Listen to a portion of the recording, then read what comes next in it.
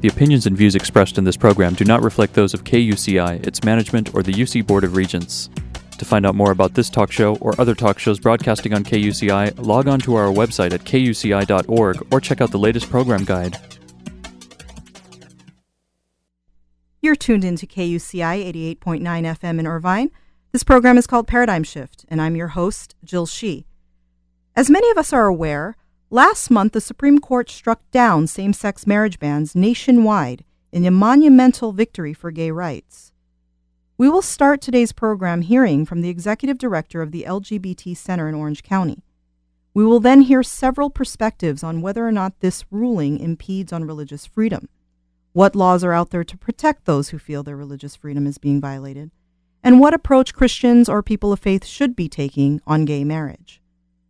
Due to the many opinion pieces, media reports, and general views out there on this topic, I want to make sure I'm being clear and fair about the discussion we're having today. Today's discussion is not about pitting people of faith with the LGBT community.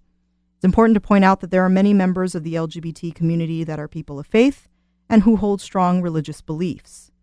The program today is geared to shed light on how people of faith and members in the LGBT community can strive toward tolerance despite their dissenting views. We will also hear from two legal representatives who stand on different sides of the religious freedom versus LGBT rights debate. To help balance out the coverage on this topic, we will be hearing, as I mentioned before, from the Executive Director from the LGBT Center of OC, a Newport Beach City Councilman, Scott Peotter, a legal counsel for the Alliance on Defending Freedom, a UCI dean and professor who is versed in constitutional law, and lastly, a Christian evangelist for a national and international ministry. Let's start by hearing from Kevin O'Grady from the LGBT Center of OC.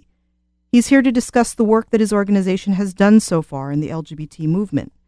He's here to address the topic of transgender, as well as to lend his views on people speaking out against gay marriages. Hi, this is KUCI 88.9 FM. You're listening to Paradigm Shift. This is Jill Shee. Our topic is the gay rights and the freedom to marry for same-sex couples nationwide. And we're speaking to Kevin O'Grady. He has been the Executive Director for the LGBT Center of OC for 3.5 years now. Welcome, Kevin, to the program. Thank you. Happy to be here. I want to start with this monumental ruling on June 26th of just this year, in the Obergefell versus Hodges. What did this decision mean to you personally and as well as to your organization? I think personally, and perhaps as well to the organization, it was a validation of what we already know, that we're equal and deserve equal rights, and that the law as it stood was unjust. Okay. Do you find that in terms of the, I think this past May, there was a protest involved 100 people who were demanding an end to the detention of undocumented immigrants who are transgender. Yes. Things like that. I mean, it certainly helps to get the word across, or, for people to take a stand. Are you finding, I guess that if I can tailor my question, are you finding that those protests or people just speaking out was helpful to the overall movement? Well, yeah, I think that particularly with immigration issues, and specifically as they pertain to the Santa Ana jail, there are very few people who realize that immigration has the central holding place for LGBT immigration detainees in Santa Ana. And so that means that members of the transgender community end up in that jail too. And what we've seen consistently is poor treatment of transgender detainees, a refusal to give hormones and other medications, putting trans women in with the men's population and trans men in with the women's population, and essentially ignoring the rights of transgender folk. Okay. So, and then why don't I just kind of jump into the issue of transgender? Are there then a lot of misperceptions about this particular topic that people still need to be educated? The general public still need to be educated about. Messages that still need to get out there about the transgender community. Yeah, I mean, there is huge levels of understanding. I think probably some of the most important messages to get out is that this is a population that suffers extraordinary levels of discrimination and bigotry. And one of the things that, there's been a lot of attention, obviously, on Caitlyn Jenner, which has probably opened up the discussion about transgender issues. But our clients don't have those kind of resources. Our clients are either poor or undocumented, and so they've been until last year when we started a hormone clinic, they were buying hormones off the black market in liquor stores in Santa Ana, or they were going online and buying hormones and not knowing what they were getting. They were injecting each other. So there's that issue right there. There's extraordinary levels of unemployment, which obviously leads to high poverty in the trans community. So I think we've only really began to scratch the issue of what's going on in the transgender community and what needs to happen. Okay, and then for your organization's purposes, is just educate? Are you just focusing on maybe just the educational part of this issue, or is there... No, we actually have, I'm really proud to say that we have one of the most forward-thinking, innovative trans programs in the country. We put in place the hormone clinic last year, so now trans folk can come into the center twice a month and they can meet with a doctor who treats and monitors their hormones. We are doing clinics to help trans folk through the name change process and changing other gender markers on like Social Security cards and other government documents, which can be just tricky if you don't know the system. And we have a range of support groups, from a play group for little kids who identify as trans, from like 5 to 11, trans teens. We have a group for trans Latinas that have been engaged in a lot of civic work recently, and then an F2M and an M2F group. So we offer a much broader range of services than most centers do. Okay, thank you for that information. And so, kind of curtailing back to the Supreme Court rule, nationwide, what do you think contributed to the passage of this ruling? It's been an interesting ride for the community, and obviously there are a lot of issues in this world that need attention, and there are rights that are being violated in multiple facets. But what do you think opened up the door for gay rights in this country? I mean, what was it that pushed this through right here, right now, this time? Well, I think specifically in terms of marriage, the public opinion has been turning in our favor for a long time. I think that it was a huge boost when the president came out in favor of marriage equality. And I think the fact that more and more people in our community are just coming out, and the straight community is starting to realize that they know LGBT people where they may not have thought so before. So I don't think there was one issue. Obviously changes in state law and actions by federal courts around the country pushes to the Supreme Court too. Okay. And so I was going to follow that up with, yes, we definitely have seen an overwhelming support for the LGBT community, and I don't know if this is the right term. We've got some bandwagon supporters, right? People who are just now hopping on to support the movement that previously did not. Did you find that there was any group that lent their support that surprised you?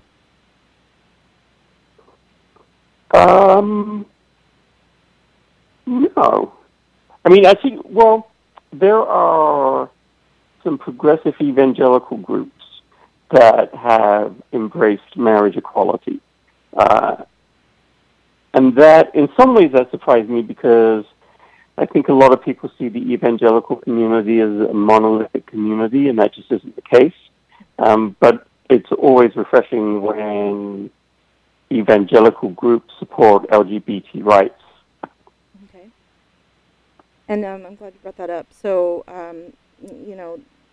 with this news of gay rights now moving forward, there are still some dissenting views and people who aren't necessarily comfortable still with this.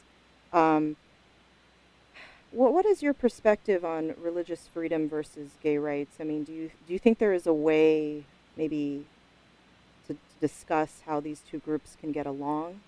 Or, we just kind of taking it from a local level or something individual? Well, go ahead. I don't think there's a conflict in terms of LGBT rights and religious freedom. I mean, religious organizations are free to perform or not perform same-sex marriages as they please. I mean, I have to tell you personally, I don't have much interest in talking to right-wing evangelical churches like Mariners or Saddleback about LGBT rights unless they're willing to openly accept them. Okay. Yeah, and so I guess, we read quotes, and the Supreme Court Justice Samuel Alito says that, the decision will be used to vilify Americans who are unwilling to assent to the new orthodoxy. So kind of the concern is,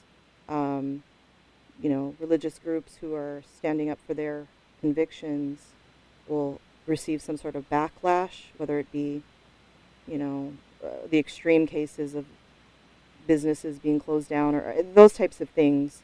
Right. So for your representing your organization, I mean, is there a discussion on how we can advocate for LGBT rights without necessarily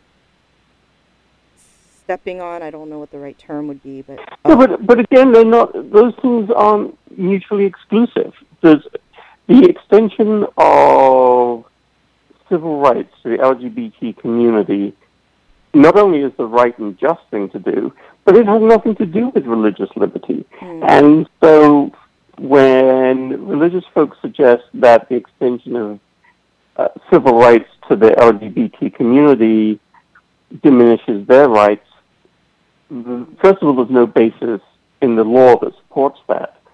But I think you also asked, what do we say to those people who feel they might be vilified or their businesses... Yeah, this is a quoting from a Supreme Court Justice Samuel Alito's quote. Yeah, truthfully, and maybe this is more of a personal opinion, but I say if you made the decision to stand up against the civil rights of millions of Americans, then you deserve to be vilified. Like, this is about justice, this is about ending bigotry, and it's about ending discrimination. And if people want to continue to discriminate and be bigoted, then they deserve to be vilified. Okay, so just you're clarifying that this is not, for people who are saying that this is a moral or religious issue, you're clarifying that this is a civil rights issue. So these things should remain separate. Absolutely. And there was nothing in that ruling or any other ruling that stops people going to a church or a temple or a mosque or any other kind of religious institution and hearing sermons against the LGBT community. That's protected in the First Amendment by both freedom of speech and freedom of religion. This decision hasn't changed that at all. Okay. And then now kind of changing gears here, is there still a lot of work to be done in the LGBT Center of OC? Huge amount of work.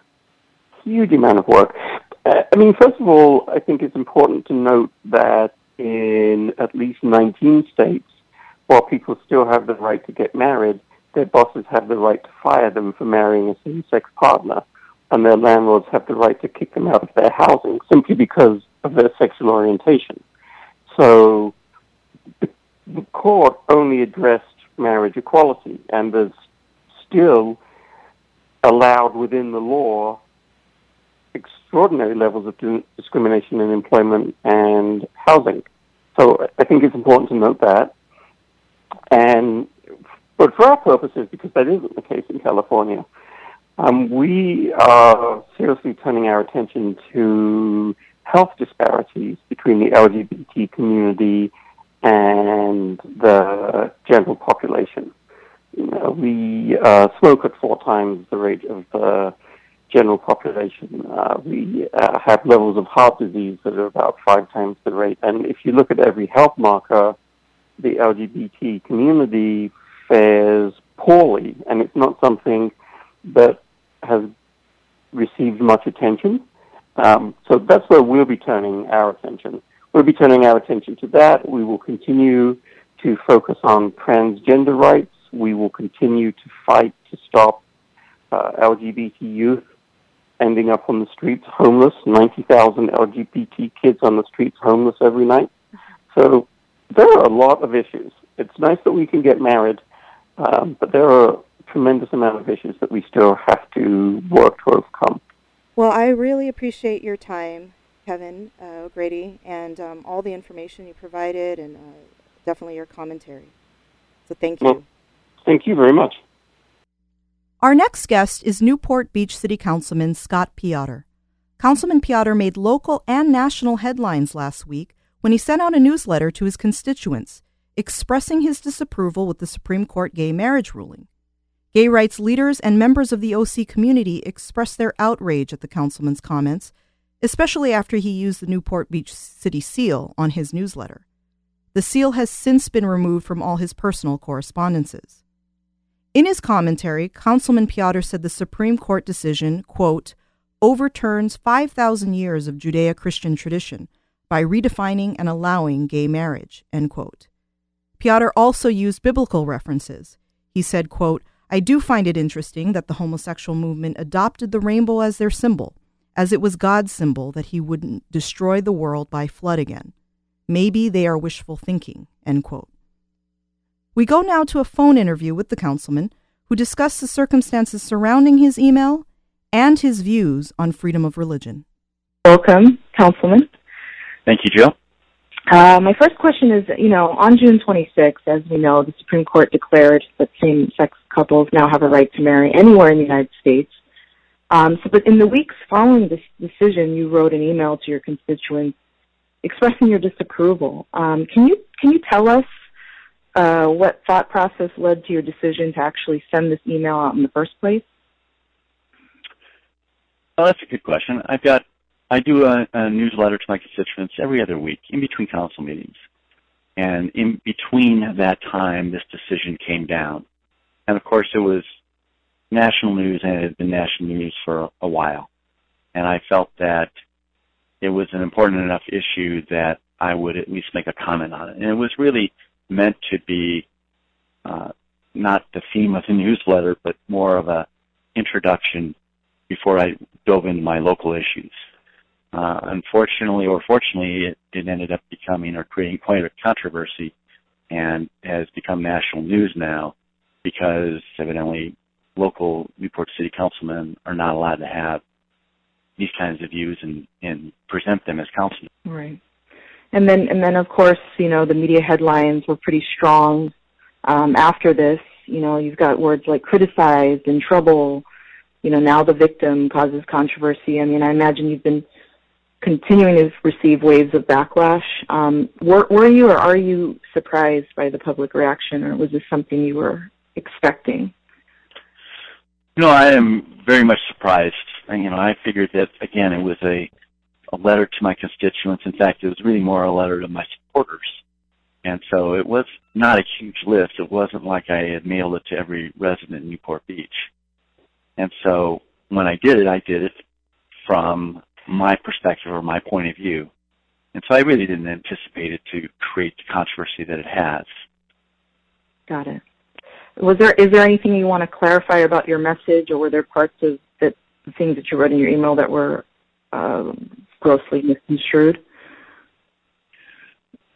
Well, yes, in that because I use the city seal, it seems that critics that don't like or didn't like the message that I was sending are using that as an effective way to try and silence me.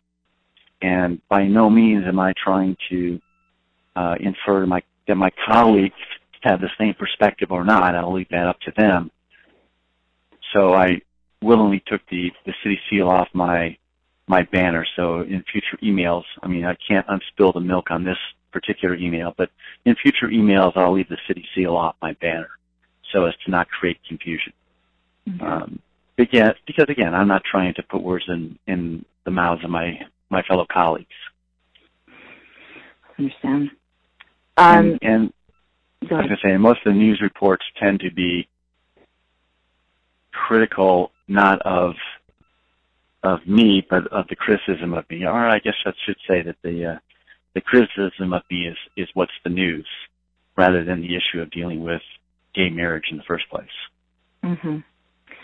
So then, have you, throughout, this is obviously the ruling now allows for everything in the 50 states. I mean, gay marriages in the 50 states, but California has had Prop 8. So throughout the whole, all these rulings on gay marriage, have you been as vocal, and have you written a letter of this nature in the past, or done any work to speak out on your views in the past? Oh yeah, I've been pretty vocal about my views throughout my life, but this is the first time that I've been, as an elected official, giving, in effect, the same perspective. Okay. All right. So then, even in reading your biography, you've been an active member of the Mariners Church in Newport Beach. Is that still correct? Yes. My wife and I met at Mariners Church. We currently go to Voyagers Church in Irvine, which was actually a church plant from Mariners. Okay. And I do see that it's a Christian church. You've been serving as a leader in the men's ministry, and that this is actually a Bible-based church, a Christian Bible-based church. So I'm assuming that in that, this is why you referenced you had some biblical reference in your email. And, but then there's this other side of it, of the other argument that several other Christian groups or other evangelical churches have made moves to support LGBT. But in this case, you're remaining pretty strong on your biblical beliefs. So do you think it is possible for religious freedom and the LGBT movement to peacefully express their opinions, or just not necessarily step on each other in this social climate? That's an interesting question. Certainly from my perspective, I have no doubt that we can coexist peacefully and achieve much of what each other wants.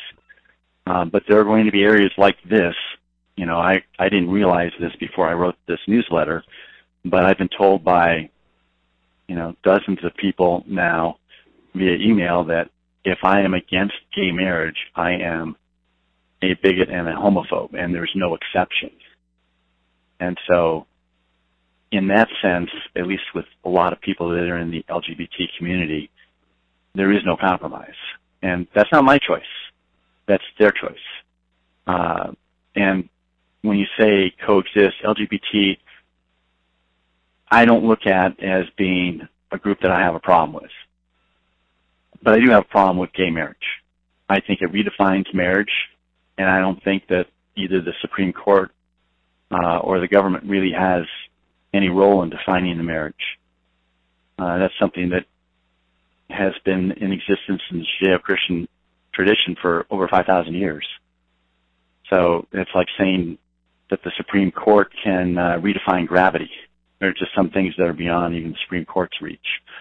That doesn't mean that we aren't going to have legal consequences based on their decision, like we're seeing with the baker in Oregon or the wedding photographer in New Mexico, where they, because of their religious freedoms, did not want to either photograph or provide a wedding cake for a same-sex wedding, and they were taken to court and fined heavily because they exercise their religious freedom.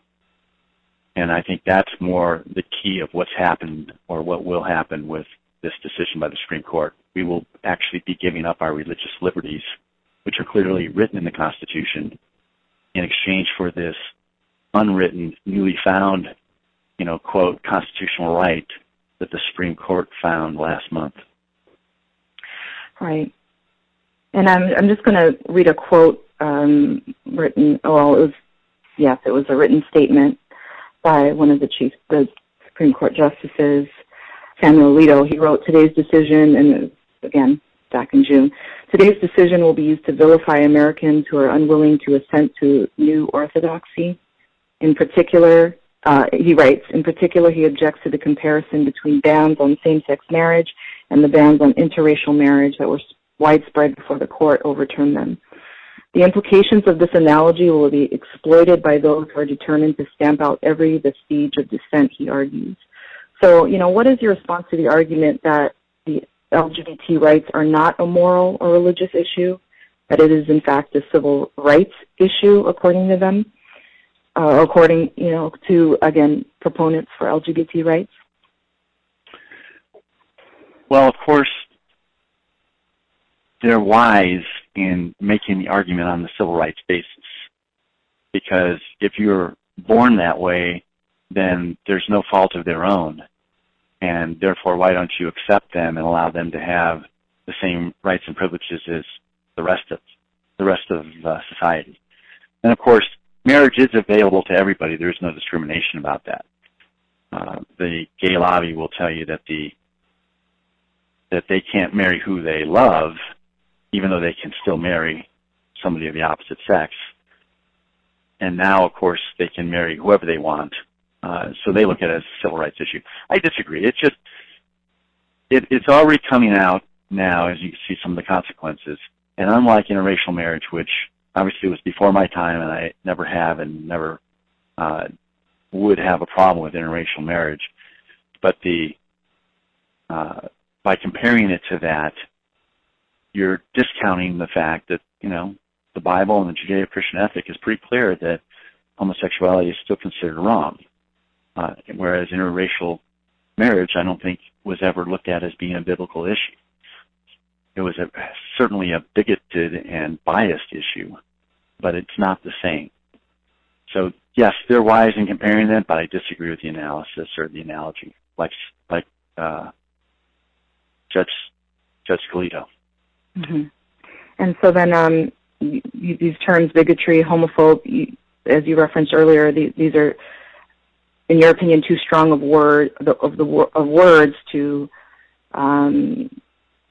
call what you're trying to express. That you're not necessarily. I'm just clarifying. You're not necessarily saying LGBT supporters are wrong. It's the lifestyle that you disagree with. Well, I'm not going to go live their life for them. I don't really care what they do in their bedroom. But now they're bringing what they do in the bedroom into the public square. And the only thing that identifies them is based on what they do in the bedroom. And so I don't really care. They're the ones bringing it forth. But now it affects me. Now it affects my freedom of religion. And obviously our country was founded on freedom of religion, so now they're in effect, it is almost like a religion to them. They're in effect forcing their viewpoints on me, and if I don't like it, then tough, I'm going to be put in jail or fined. That goes back to the quote that I like that Eric Erickson coined of redstate.com, is that you will be made to care, and that's what's going on here. If you don't agree with the LGBT movement, you will be made to care. You will be put in prison or fined or otherwise harmed. And, the next logical step is going to be churches losing their tax-exempt status. You're going to have pastors have to have their sermons cleared ahead of time or be subject to being accused of hate speech just because they preach what's in the Bible. Or you're going to end up with the government basically saying, and I think President Obama has been very clear in his methods here, or his motives, that he thinks that freedom of religion is fine for those Bible thumpers, I think as he referred to us. But you have to keep them inside the church. Once you come out in the public square, you can't bring your Bible with you. You can't bring your beliefs. You have to comply with the state's beliefs. And so we end up with a totalitarian state that's very, very politically correct. So what legal options and rights are there for people who feel their religious freedom is being violated? Here to discuss this is Jim Campbell, who works for the Alliance Defending Freedom, a national legal organization that has been advocating for people to freely live out their faith in America and around the world for the past 20 years. Thank you for listening. This is KUCI 88.9 FM. You're listening to Paradigm Shift. I'm your host, Jill Shee. On the phone lines right now, we have Jim Campbell. He's the senior legal counsel for Alliance Defending Freedom and has worked there since 2007. He specializes in litigating cases pertaining to the defense of marriage, religious liberty, and freedom of conscience. Hello, Mr. Campbell. Hello there. Thanks for having me. Yes, so today's topic is gay marriages, and in the wake of the recent Supreme Court decision allowing same-sex marriages in 50 states, we've seen several lawsuits and cases that have arisen about religious freedom versus the LGBT rights. So my first question is, ADF is a nonprofit legal organization, and it has the purpose of advocating for the right of people to freely live out their faith. So how do people come across the organization, or what's the process for people to reach out to you if they feel their religious freedoms are being violated? We have a website, and we have a 1-800 number. So for anyone who feels that their religious freedom is being infringed or violated, they can call us at 1-800-TELL-ADF. That's T-E-L-L, ADF. And that's how people reach out to us when they're looking for legal services. Okay. And Mr. Campbell, in looking at your bio, I've seen that you have defended a few cases, a number of cases here, with reference to this New Mexico wedding photographer's right to use her expressive talents, or not to use her expressive talents to tell the story of the same-sex commitment ceremony. So you have experience in this, and I'm just doing this to clarify. We know that government employees who violate someone's constitutional rights are subject to lawsuits, but how does this work for private business owners? We've heard so many news reports of bakery owners, florists, wedding photographers, and those are just a snippet of people, being fined, chastised, or I don't know what the word is, for not doing business for same-sex couples. So what type of legal rights do they have? Well, private business owners are protected by the United States Constitution, and one of the protections available to them is the freedom against being forced to promote or convey ideas that they disagree with. So in the case of the wedding photographer that you mentioned, the argument that we raised on her behalf was that the state cannot require her to tell the story through pictures of a same-sex ceremony if doing so is something that she declined to do, and if doing so is something that would conflict with her religious beliefs. So it's different when you're dealing with a private organization, a private business, than when you're dealing with the government itself. Okay, and this is another case, but earlier this month, the Oregon State Labor Commission actually upheld a $135,000 fine verdict against a Christian couple who refused to bake a wedding cake for two women. So I'm trying to understand here, on what grounds was this fine warranted? I mean, weren't there other laws? Was there anything else that could protect this couple? Well, as I understand that case, the business owner made the argument that the Constitution, in fact, does protect their right to decline to promote and celebrate events and promote ideas that they disagree with. Unfortunately, the Oregon Commission there ignored those arguments and those constitutional rights at issue. But ultimately, what's important to note is that people like the bakery in Oregon or the wedding photographer in New Mexico that we talked about, these are people that happily serve gays and lesbians, but they simply cannot provide their creative or expressive services when it's in the context of celebrating or promoting a particular event. In that limited context, these individuals have a crisis of conscience that requires them to simply refer under those narrow circumstances. Yeah, and I'm happy that you said that, because I think, a lot of times when we're reading media reports, it appears that, these confrontations are abrasive. They're just basically saying no, but they are still working with the LGBT clients, things like that. So I just wanted to make sure I was clarifying that it's not some sort of context where it's confrontational in a lot of these things. That's exactly true. In fact, if you look at the track record of the clients in a lot of these cases, they show and they introduce evidence that they do work with people who identify as gay and lesbian. That's not the issue. The issue is in this very narrow context where they're asked to promote or celebrate a message or an event that they disagree with, that under those limited circumstances, their conscience requires them to send the business elsewhere. Okay. And then kind of digging a little further into that same Oregon case, the commissioner also ordered that couple to cease and desist from speaking publicly about their Christian convictions. How is that possible when we have the First Amendment? That's a very egregious aspect of the Oregon Commission's order. In other words, it wasn't enough in their eyes to order this couple who runs their bakery to pay money, and it wasn't. They actually went one step further and ordered them to no longer communicate essentially their views on marriage publicly. Now, that's something that the Constitution surely forbids. The Constitution doesn't allow the government to tell someone that they can't speak on a particular issue. So we remain hopeful that in that case, as it's appealed from this commission to a court, that the court will strike down that aspect of the commission's order. Okay, and then following up to that, I'm reading a lot of criticism about the First Amendment argument. Some people are saying that it's a weak argument.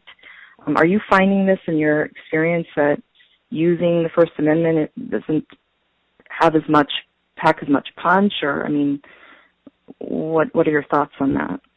Well, we have prevailed on the First Amendment argument in at least one of the cases that's going on around the country, and we believe that other courts will now see that the First Amendment does in fact apply, and it does in fact ensure that all Americans, including these business owners that we're talking about, that they have the right to peacefully live out their faith and the right to peacefully decline to promote ideas and messages that they disagree with. So no, we think that the arguments are very strong. We think that the Constitution provides good protection, and in the end, we believe that those constitutional rights will be vindicated. Okay. I've got a couple more questions. One is that, we've also seen, there's a lot of national media attention on the wedding bakeries and, these other cases, but there are still just layman's businesses and people that feel they're being verbally attacked, slandered, just for speaking out, unless, maybe it be social media or whatever memos or emails they send. Do these people have rights as well? What type of cases do you see at ADF, or is it have to have some sort? It's still an attack of religious freedom. So, what would you suggest for these people who are feeling that way? Well, there are a couple competing interests. On the one hand, there is the freedom of speech. So, if somebody wants to speak out against what a particular business owner, there are free speech principles that apply there. But on the other hand, there is an idea of tolerance and true tolerance for people with different views from our own. So what we would hope is that in many cases where somebody might want to speak out against somebody who perhaps operates their business differently than they would if they were in that circumstance, we would ask that a lot of people take a hard look at that situation and try to understand where the other person's coming from, and where true tolerance should be extended to in fact do so. In other words, just because you would operate your business differently or because you might make a different decision, the question is, should someone be vilified and discriminated against by the government simply for doing that? And we believe the Constitution exists to ensure that that doesn't happen. Okay. Thank you. And then my last question is, has ADS seen more of an influx of these cases since the Supreme Court ruling last month? And the second question being, do you see this number increasing over, the next few years? We have certainly seen a number of these cases over the last few weeks where people have called in and raised questions about what are their rights in the wake of the Supreme Court's decision, and are they free to continue living consistent with their belief that marriage is a union of a man and a woman. And we anticipate that those requests for legal assistance will continue to increase. And that's why we at Alliance Defending Freedom, one of the many reasons why we exist, for people who are in those situations to be able to reach out to us and to seek clarity regarding their legal rights, and hopefully we're able to provide them with assistance and to ensure that at the end of the day, they too are able to peacefully live out their faith. Mr. Campbell, we really appreciate your time, and thank you for joining us. Thanks so much. Jim Campbell also made mention of the Federal Religious Freedom Restoration Act, which was passed in 1993 under the Clinton administration. But this act only applies against the federal government actions. Individual states are exempt from RFRAs. However, many states have adopted their own version of the Religious Freedom Restoration Act. It's roughly about 22 states so far. And not everyone believes that there will be an increase of legal cases for religious freedoms. Let's listen to comments by Dean Chemerinsky from the UCI School of Law. Welcome back to KUCI. This is Jill Shee, host of Paradigm Shift. I have on the phones with me Dean Chemerinsky. He's the Dean of the School of Law here at UCI, and his expertise is in constitutional law. Welcome, Dean Chemerinsky. Thank you. It's great to talk with you. Thank you. Last month's Supreme Court ruling came down allowing same-sex marriages in all 50 states. What was your initial reaction to this ruling? I was thrilled, but not surprised. I was thrilled because this is long overdue. Gays and lesbians should have the same ability to express love and commitment, the same ability as a legal benefit to marriage that heterosexual couples always have had. But I wasn't surprised by it. The Supreme Court's decision 2 years ago declaring unconstitutional key provisions of the Defense of Marriage Act made it clear that there are 5 votes on the current court to favor marriage equality for gays and lesbians. Okay. And over the years, what has been your experience researching or looking into gay marriage rights? Well, I remember in the spring of 2004 giving a speech. In the fall of 2003, the Massachusetts Supreme Judicial Court ruled that it violated the Massachusetts Constitution to keep gays and lesbians from marrying. And a few months later, I gave a speech saying that I believe that in my lifetime, gays and lesbians would be able to marry in all 50 states in the country. I'm not sure that I could have imagined that within 11 years it would be so, but it's a wonderful result. And then maybe you can elaborate more. I know you said at the top of what you were saying, but what in the Constitution do you find protects gay marriage or gay rights, in particular gay marriage? There's 2 things. One is the 14th Amendment of the Constitution says that no state shall deny any person equal protection of the laws. State laws that prohibit same-sex marriage discriminate against gays and lesbians. Gays and lesbians can't get married, whereas heterosexuals can't. That's a denial of equal protection.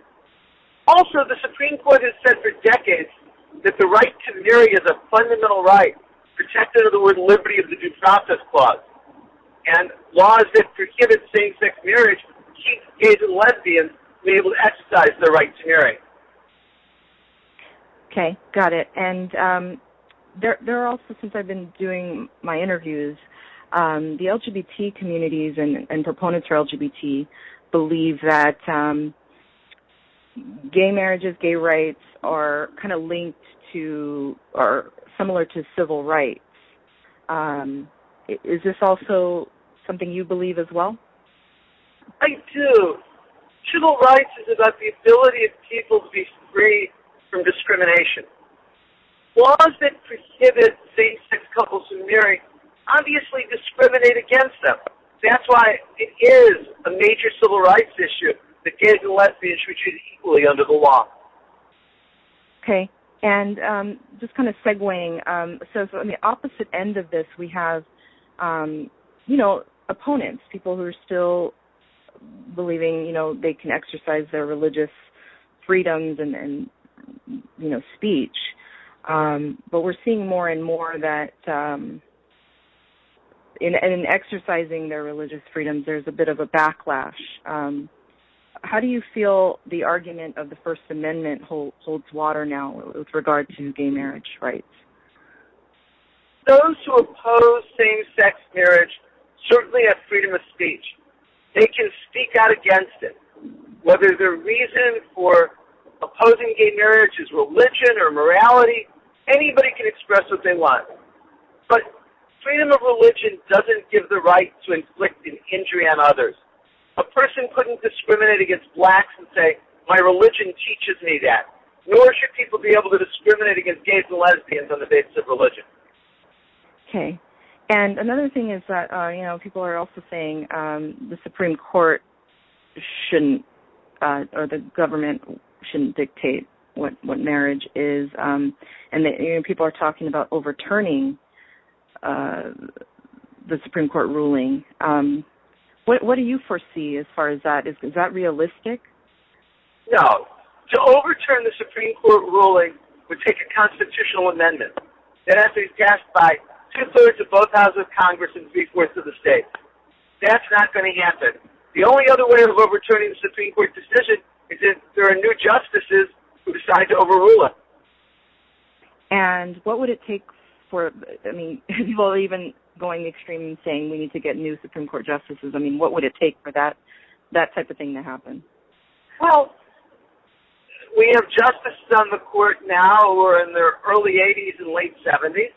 If, say, Justice Ginsburg, who's 82, and Justice Breyer, who's 77, are replaced by a president and the new justices oppose marriage equality, there could be 5 votes to overrule this decision. Okay. But the only way of overturning this is a constitutional amendment or a Supreme Court decision reversing it. Do you think that more, when I said in the beginning, more legal or lawsuits will be popping up, as a result of this ruling, just between maybe private businesses or, people, like I said, wanting to express their religious freedoms or whether it be morality, but do you foresee more, legal lawsuits on this issue? I think there will be suits. I don't think there's going to be a lot of suits about it. I think the country will very quickly come to accept this. At the time of the Supreme Court decision, there was marriage equality in 37 of 50 states. We didn't see a great deal of religious-based litigation in those states either. Dean Chemerinsky, we really appreciate your time here on the program and for your contributions.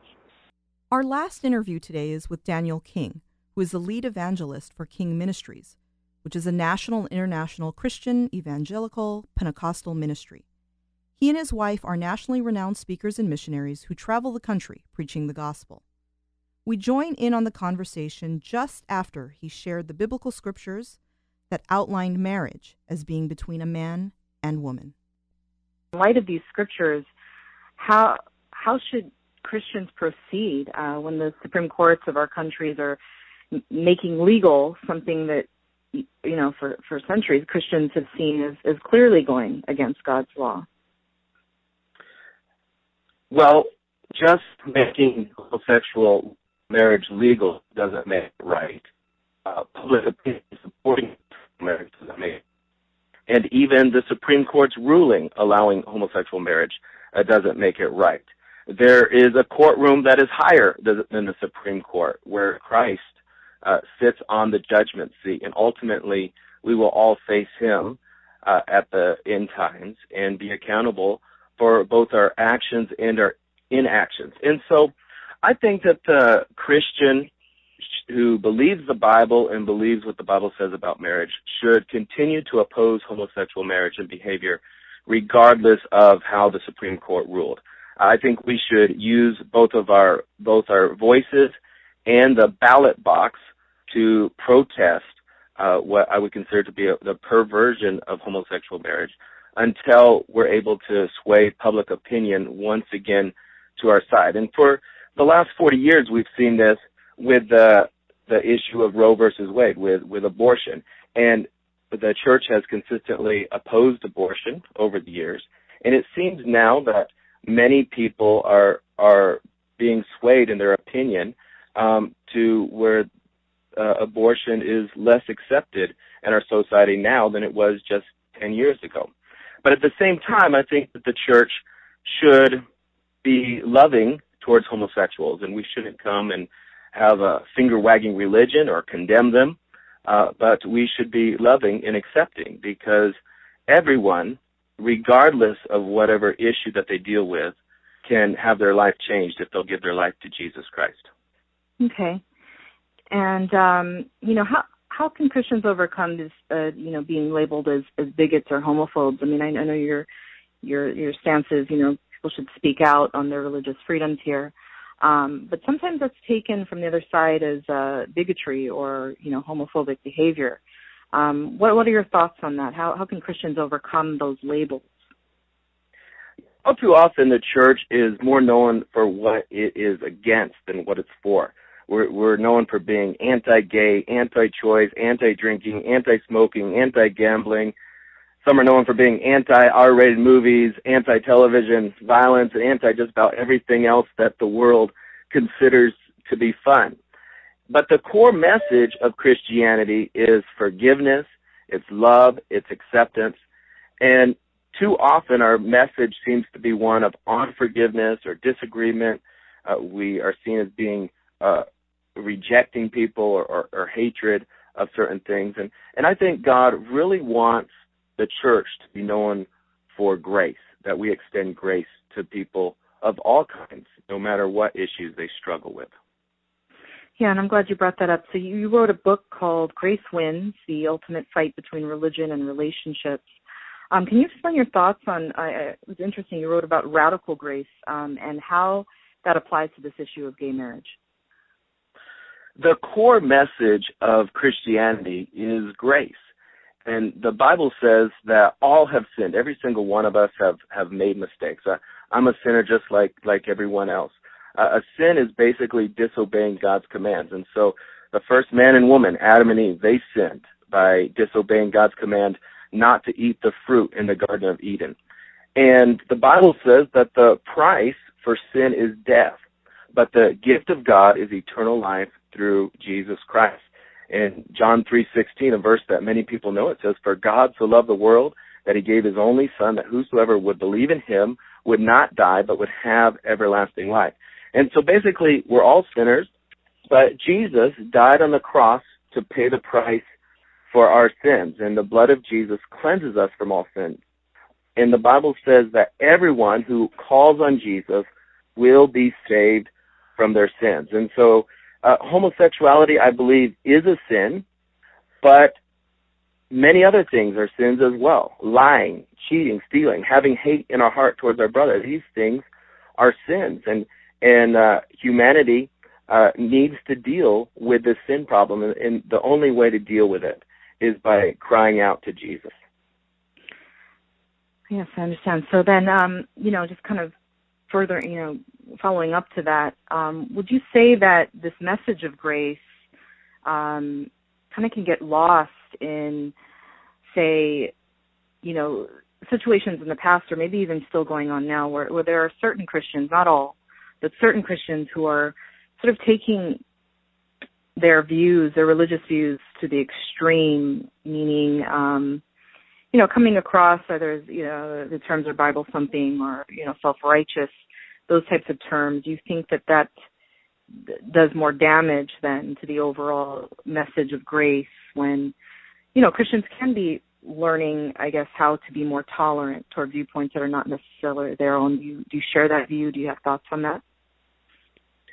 Yeah, absolutely. I think that Christians should respond to people in love and realize that all of us are sinners. And sometimes the people that thump on the Bible the loudest are often exposed as people who deal with very strong issues in their own lives. Like, for example, Bill Cosby was condemned. He was moralizing, standing up on a pedestal and telling people that they needed to get their lives straight. And then recently it's been revealed that Bill Cosby has had issues in his own life. And so when people hear someone preaching, they immediately think they're probably a hypocrite. They probably are dealing with things in their own life. And that's true, that all of us are deeply flawed. Sin has deeply hurt humans, and we all need Jesus. And so we all need to walk in God's grace and also to extend grace towards others. And so many Christians, they hold up the Ten Commandments, but the world will never find forgiveness on two pieces of stone. We're not called to be moral people. We're called to be Jesus people. We're not called to just follow religious rules. We're called to follow Jesus. And Jesus, he extended grace and forgiveness to the worst of sinners. One time, the book of John tells us about a story where there was a woman who was caught in adultery, and many of the religious leaders wanted to stone this woman and to kill her because she had broken God's law. And Jesus said, "Let him who is without sin cast the first stone." And none of them were able to throw a stone at her because every single one of those religious leaders had sin in their own lives. And so Jesus reached out in love to the woman, lifted her to her feet, and said, "Woman, I do not condemn you." And then he added, "Go and sin no more." And so I think that should be the church's response to people who are living in sin. We shouldn't condemn them, but we should lift them up, encourage them, and we could say there's forgiveness in Jesus, and then we can add the words, "Go and sin no more." Okay. Thank you, Daniel. And I have one more question. What advice would you give to people who are expressing their religious freedoms but experiencing extreme, backlash from the LGBT community? Meaning, how do they hold on to this message of grace or forgiveness in a social climate where things are a little heightened and sensitive? Sure. There's been a very rapid shift in society in this area. It was just a few years ago in 2008 when Obama was running for office, when he was asked by Rick Warren if he supported traditional marriage. And Obama said, "Absolutely, I support the marriage being between a man and a woman." And so now that opinion, which he expressed just a few years ago, is now condemned, and anybody who holds it is persecuted. And I think that we must also earn the right to speak into people's lives. And speech that is hateful, speech that is coming against a particular sin, often is not the best way to reach people. Very rarely does shouting through a megaphone convince people of the rightness of your position. And so I think the church should extend hands of love and forgiveness towards people and see them as we all are. We're all deeply flawed. We really appreciate your time. You're an evangelist at King Ministries, and thank you for your thoughts and contributions on this subject. I want to take some time to address how the Supreme Court's decision for gay marriage could also affect religious institutions across the country. Now, we know there is a clause in the First Amendment protecting clergy from being required to officiate at marriages for same-sex couples, and churches from being forced to allow gay and lesbian couples to marry in their sanctuaries. But what about a church basement or retreat center, which is rented out for opposite-sex weddings? And what about a religiously affiliated institution, like a university, that offers married heterosexual students housing but refuses such accommodation for married gay and lesbian students? And this question deserves some attention because virtually all American religious groups have affiliated nonprofits. These include schools, hospitals, and charities. Legal experts say that it's possible that religious institutions will be pressured to give ground on gay marriage by federal authorities, such as the Internal Revenue Service, which could take away an institution's tax-exempt status, state civil rights commissions, or private lawsuits. The federal government now reads its laws against sex discrimination to include sexual orientation discrimination. There's some food for thought as we close out the program. I want to thank you for tuning in to Paradigm Shift. Join me every Tuesday from 4 to 5 p.m. And if you have any questions or comments on anything you heard on today's show, you can email me at paradigmshift@kuci.org.